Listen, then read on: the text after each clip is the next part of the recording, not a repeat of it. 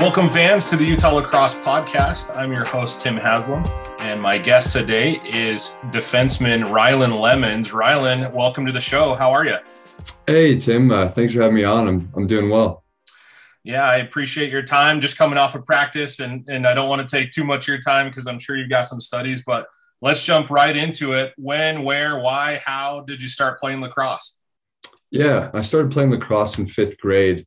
And I believe the sport caught my attention when I was watching a game on TV. I think it just happened to be on one Saturday. I believe it was a college lacrosse game. And I told my mom, I was like, hey, I'm really interested in this. I'd love to go and try out. So she found a club team near me. I think it was 35 minutes from me. And so she signed me up and I started playing. I think it was the Windsor Copperheads. No, don't know if that club is no longer a program, but yeah, I think that's how I got started. And that was where you grew up in Windsor, Colorado, correct? It is, yeah. And for those who don't know, Windsor is just outside of Fort Collins, is probably the closest big city. Is that true? Is that accurate? Yeah, it's right over the interstate. It's only 10 minutes from Fort Collins. It's kind of its own little niche community. It's grown like crazy in the last couple of years, but it's an awesome place to be. And what was lacrosse like growing up, in Windsor, Colorado? It's a little bit north of the Denver area, so maybe not quite the exact hotbed, but what was it like, in Colorado at the time? It was a lot smaller. I didn't realize how small it was until I got into high school and started playing for better club teams. But there was only probably 2 or 3 different opportunities outside of high school to play in that area. So you were kind of limited and everybody kind of knew everywhere. Everybody was kind of fun in that retrospect. We'd go out on Sundays and do 3x tournaments with all of our buddies from nearby high schools, but it was definitely smaller. And talk about, it's kind of said that Utah is sort of 10 years behind Colorado in terms of growth. And so, if you think about the growth here in Utah, obviously with the University of Utah going Division I, and you've got Westminster and all of that. Talk about just kind of what you've seen in Colorado, as you look at it now. How does it compare to when you played? Yeah, I think it's gotten a lot bigger. When I would go back in the summer for an internship or go back to see family, I noticed that a lot more club programs were being started up and the competition level was rising. When I would go and help coach, I noticed a lot of the younger generations were being able to pass and catch left-handed a lot sooner and being able to make moves that you would expect out of a high schooler. So the growth is kind of what you've seen similar to California almost, that there's a large population, especially in the Denver area, that are starting to play lacrosse maybe over some other spring sports. Absolutely. And so growing up in Colorado, you went to Windsor High School. What was it like playing lacrosse at Windsor? What classification are they? Is it a big school? Is it a small school? Yeah. So in Colorado, there's only 2 classifications for lacrosse. There's 5 total for all sports, I guess at the football level and basketball level. But for lacrosse, there's only 2. It's 4A and 5A. My school was a part of the 4A, so we weren't top tier by any means. But my junior year is probably our best year in terms of running for a potential win on a state championship. Otherwise, it was fairly average every other year. Didn't have a whole lot of recruiting out of the area I grew up in. And as you did progress through your high school career, at what point did you know that you wanted to play college lacrosse? Yeah, funny enough, to give you a little short story, I was playing in the Adrenaline tournament in California at the Polo Fields. It was a midi. I have been playing midi since I was in 5th grade and did face-offs. And my coach threw me a pole because we were man down and we needed someone to play pole. So I just jumped in there in one of the games and started playing pole. And I guess I did really well and continued to play pole throughout that tournament. And I had some school approach me. I think it was a Division II school, and they were interested. And I never had thought that was an opportunity and never even thought about it. I was more focused on football. And so I kind of shifted my focus to lacrosse and realized that I might have other opportunities to play at the highest level. So ever since then, sophomore year up until senior year of high school, I played pole, and then I got switched to close and just worked on that. And as you were looking at the different schools, at the time, Utah was still a club team. And so what sort of, what between that and what other schools, what was kind of the deciding factor between those other schools and coming to Utah? Yeah, that's a great question. When I first saw the opportunity to play lacrosse at the Division I level, I was talking to other schools. They weren't super serious conversations, and the coaches had interest, but it wasn't by any means like, hey, we're going to offer you a scholarship, or hey, you're going to have a spot as soon as you get to campus. So I started looking at other opportunities. And after my junior year, I got 2 other serious offers. And then I noticed, or I heard some rumors about Utah going Division I. And I had spoken with Coach Holman and the other coaching staff and kind of fell in love with their mindset and their coaching philosophies. And after I came out to campus for a visit, like a right place, because at the time I wanted to study biology and go to dental school, and they just opened up a dental school. So academically it made sense, as well as the opportunity to stay in a similar climate state and being able to ski. It all kind of worked out in that way. And I think those are the 3 kind of major deciding factors. The other 2 schools were both on the East Coast.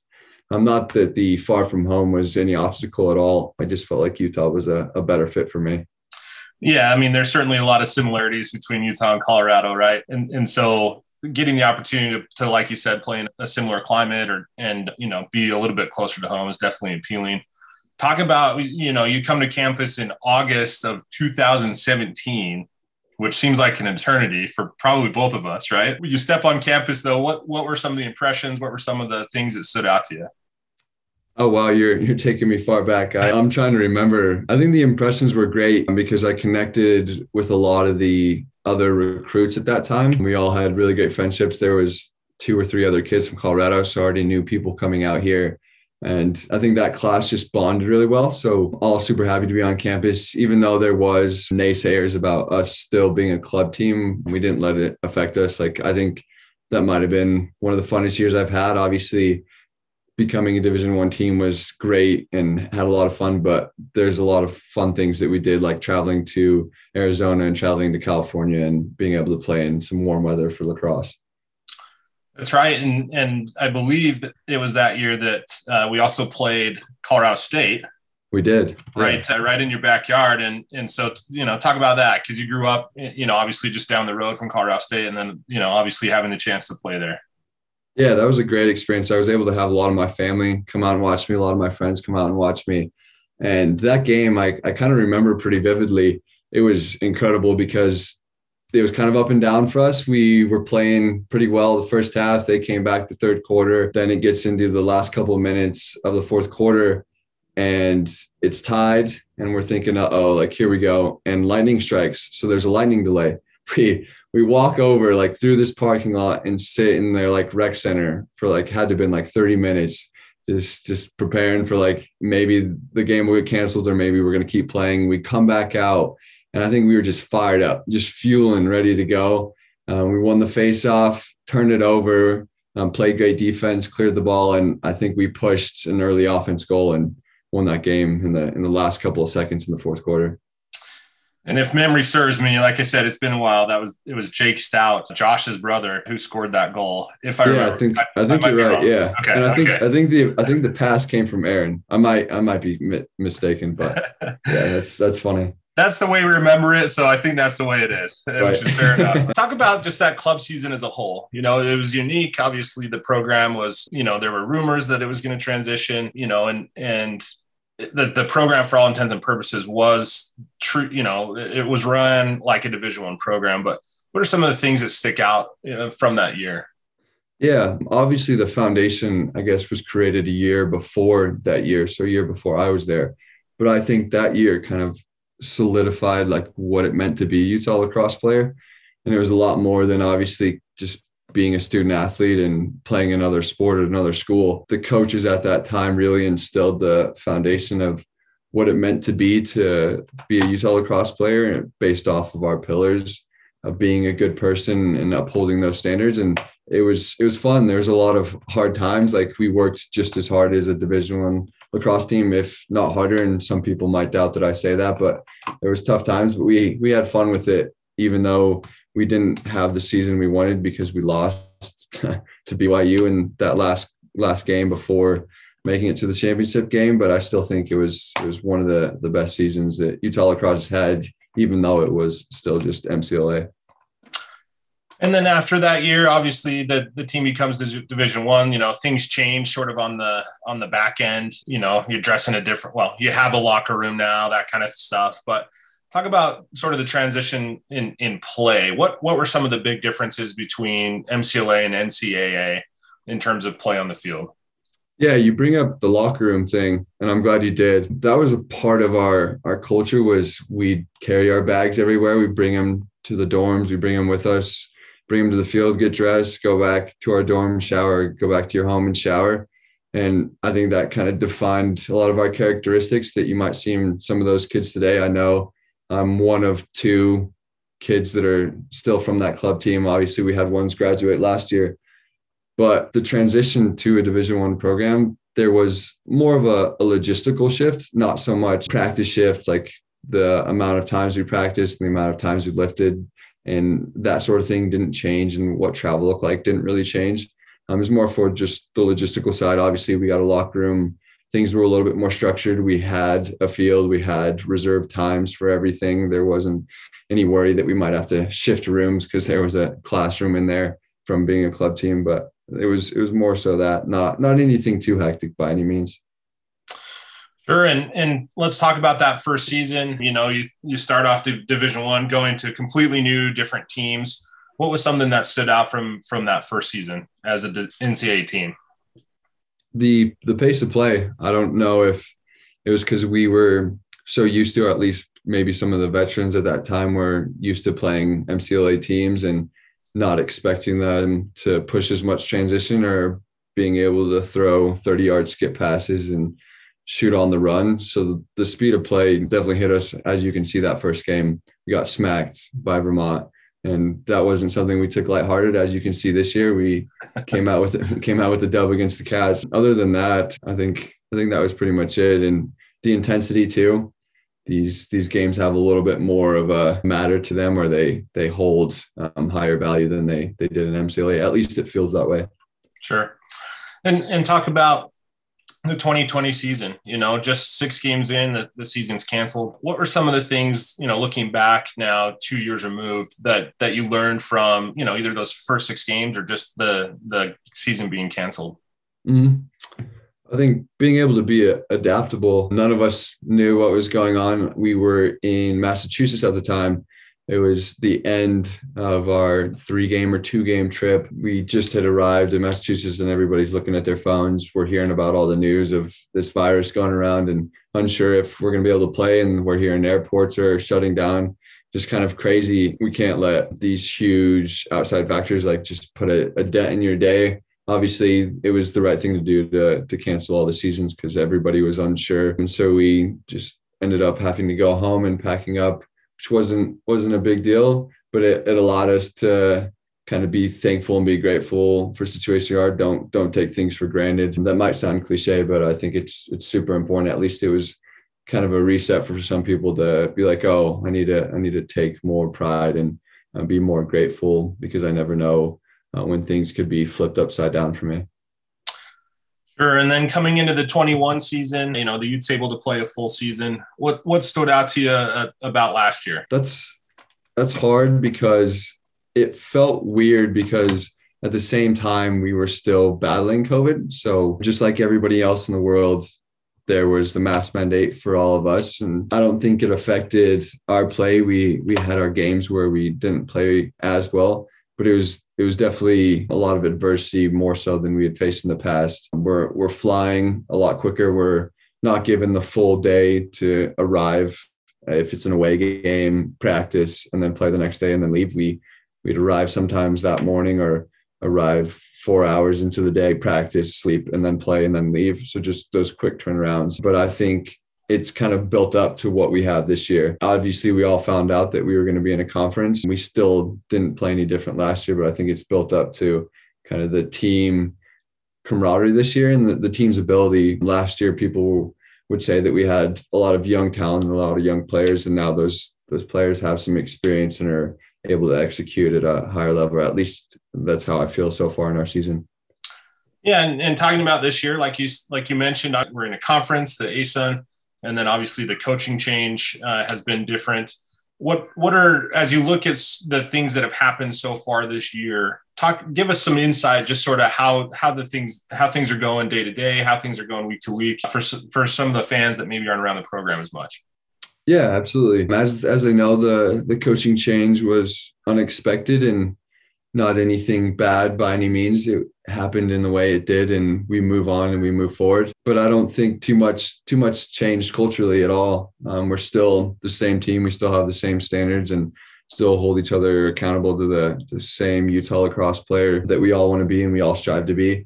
In terms of on-field play, obviously each coach comes with different coaching styles. No matter who was coaching us, I don't think that would change on how we play, whether that be end-line dive-outs, fighting for GBs, and just hustling as a team. I think we know that we're not maybe as talented as some other teams might be on paper, but that doesn't matter to us. We're still going to bring the dogfight.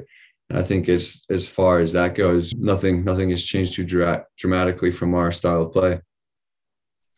And looking at the game so far this year, Ryland, each game only a 1-goal difference. Obviously, the first one didn't go our way, but the last two have. Are we going to see this weekend a score that is more or less than 1 goal? That's a tough question. We as players don't like it just as much as the fans don't. We got a lot of things to work on from these last couple of weeks and that we're building on. We've had some injuries that have put us through some adversity, but I think if we play well together and we execute and try to ride the highs, everyone could say that. I'm sure you've heard that a million times, but ride those highs and keep moving forward and not have little setbacks during the game. Let them go on a couple goal runs. I think we'll be able to put this one away, but it's going to be a fight. It was a fight last year, and it was a fight the 2 years before when we played them. It'll be a fun game to watch. I do recommend tuning in. Yeah, and that game is against Jacksonville, who's started out the year really hot. It's on Sunday, 4 p.m. Mountain Time. That game's on the CBS Sports Network. So far, Ryland, we've had the home game. You've gone to Vermont, then Wisconsin, now Florida. You've pretty much got the whole country covered. But then after that, there's a quick turnaround Friday game at UMBC in Maryland, and then finishing out the sort of this road trip. Eternal road trip, it feels like, at Georgetown, who again is another top 5 opponent. As you look at the schedule and all these travel times, what are some of the things that stands out to you just in general from traveling to all these different places? I think it's exciting. Not many other teams get to travel as much as we do. Some people might see it as an issue, or like, oh man, like we got to get on another flight and go another 1,000 miles to another state. But a lot of the guys on the team, almost all of them, embrace it. Like, we love traveling. We get to see a new every area every year. And we also build up our Sky Miles. Shout out to the Utah program for that. But it's been fun. I don't think there's anything better than being able to see so much of the USA and being able to go to somebody's own home turf and beat them there when they don't want to play us. When you get a free second, Ryland, I want you to go through and look at all the different states you play lacrosse in, and I bet it's the majority of them. Yeah, right? I don't think there's many I've missed. I mean, maybe like the small ones that, like Rhode Island, like that don't have Division I teams, but I mean, we pretty much covered all of the East Coast. Yeah, and then as the club team, we Texas, California, all those as well. So It's super exciting. You're listed as a junior technically in eligibility, but if I remember right, talking to you after the Denver tailgate, your plans are to graduate and to not use your final year of eligibility. Is that right? Yeah, that's right. So the way that worked, the club year didn't count as a year of eligibility. My clock started, I guess, technically sophomore year, and then COVID gave me another year. So I could play 6 years if I wanted to, but after this 5th year, ready to move forward. It will be hard because I probably will miss lacrosse, but I'm ready to move forward and kind of go on the next career journey I have. And tell the listeners what that is. If I remember correctly, you've got a great job opportunity lined up for after college. Yeah, I recently, as in the last couple of weeks, accepted an offer in investment banking for Lazard Middle Market. And if I remember right, the headquarters were in, was it Milwaukee? And they're actually in Minneapolis, but I might be moving to Charlotte in their kind of satellite office in Charlotte. That's right. And so time will tell on that, but you've got your career path all lined out. Super excited for you. You've been a staple, obviously, for the Utah program. I should have mentioned this at the start, but you're one of the captains this year. What does it mean to be a captain for this team? To me, it means a lot. I think it's more than just the title. I think it takes a lot of willpower to be able to sometimes do the things that no one else wants to do. I know it doesn't come from a place of good intent at all times, but to be able to stay poised in all situations is no easy task. And I'm still learning how to perfect that myself. I'm very thankful for all my teammates that they trust in me to be able to hold that position of leadership and in attempts to guide them down the right path and guide our team down the right path of success. And so I think it's really, really grateful for my teammates for this opportunity. And anything else you want to mention, Rylan, as we wrap up here? No, the only thing I want to mention is if you're listening to this podcast, tune into every game and follow us on social media. It's going to be a fun ride this year, and don't forget to send your love to Utah Lacrosse. That's right. So again, to recap real quickly, this Sunday, the Utes are at Jacksonville at 4 p.m. Mountain Time. That game's on CBS Sports Network. Then a quick turnaround Friday game at UMBC. I'm sure that'll be streamed, so just pay attention to utahutes.com for that link. And then March 19th at Georgetown. The next home game versus Mercer. Super excited for that one. That one's at 11 a.m. Mountain Time. It's going to be a beautiful day. I'm going to tell you, I'm going to call it right now. It's going to be a beautiful sunny day and a great opportunity to come out and watch the Utes. Rylan, thanks for joining me tonight. I really appreciate it. And best of luck here in the rest of the season. Of course. Thanks for having me on, Tim. I appreciate it. Yep. Thanks for joining us, and go Utes. Go Utes.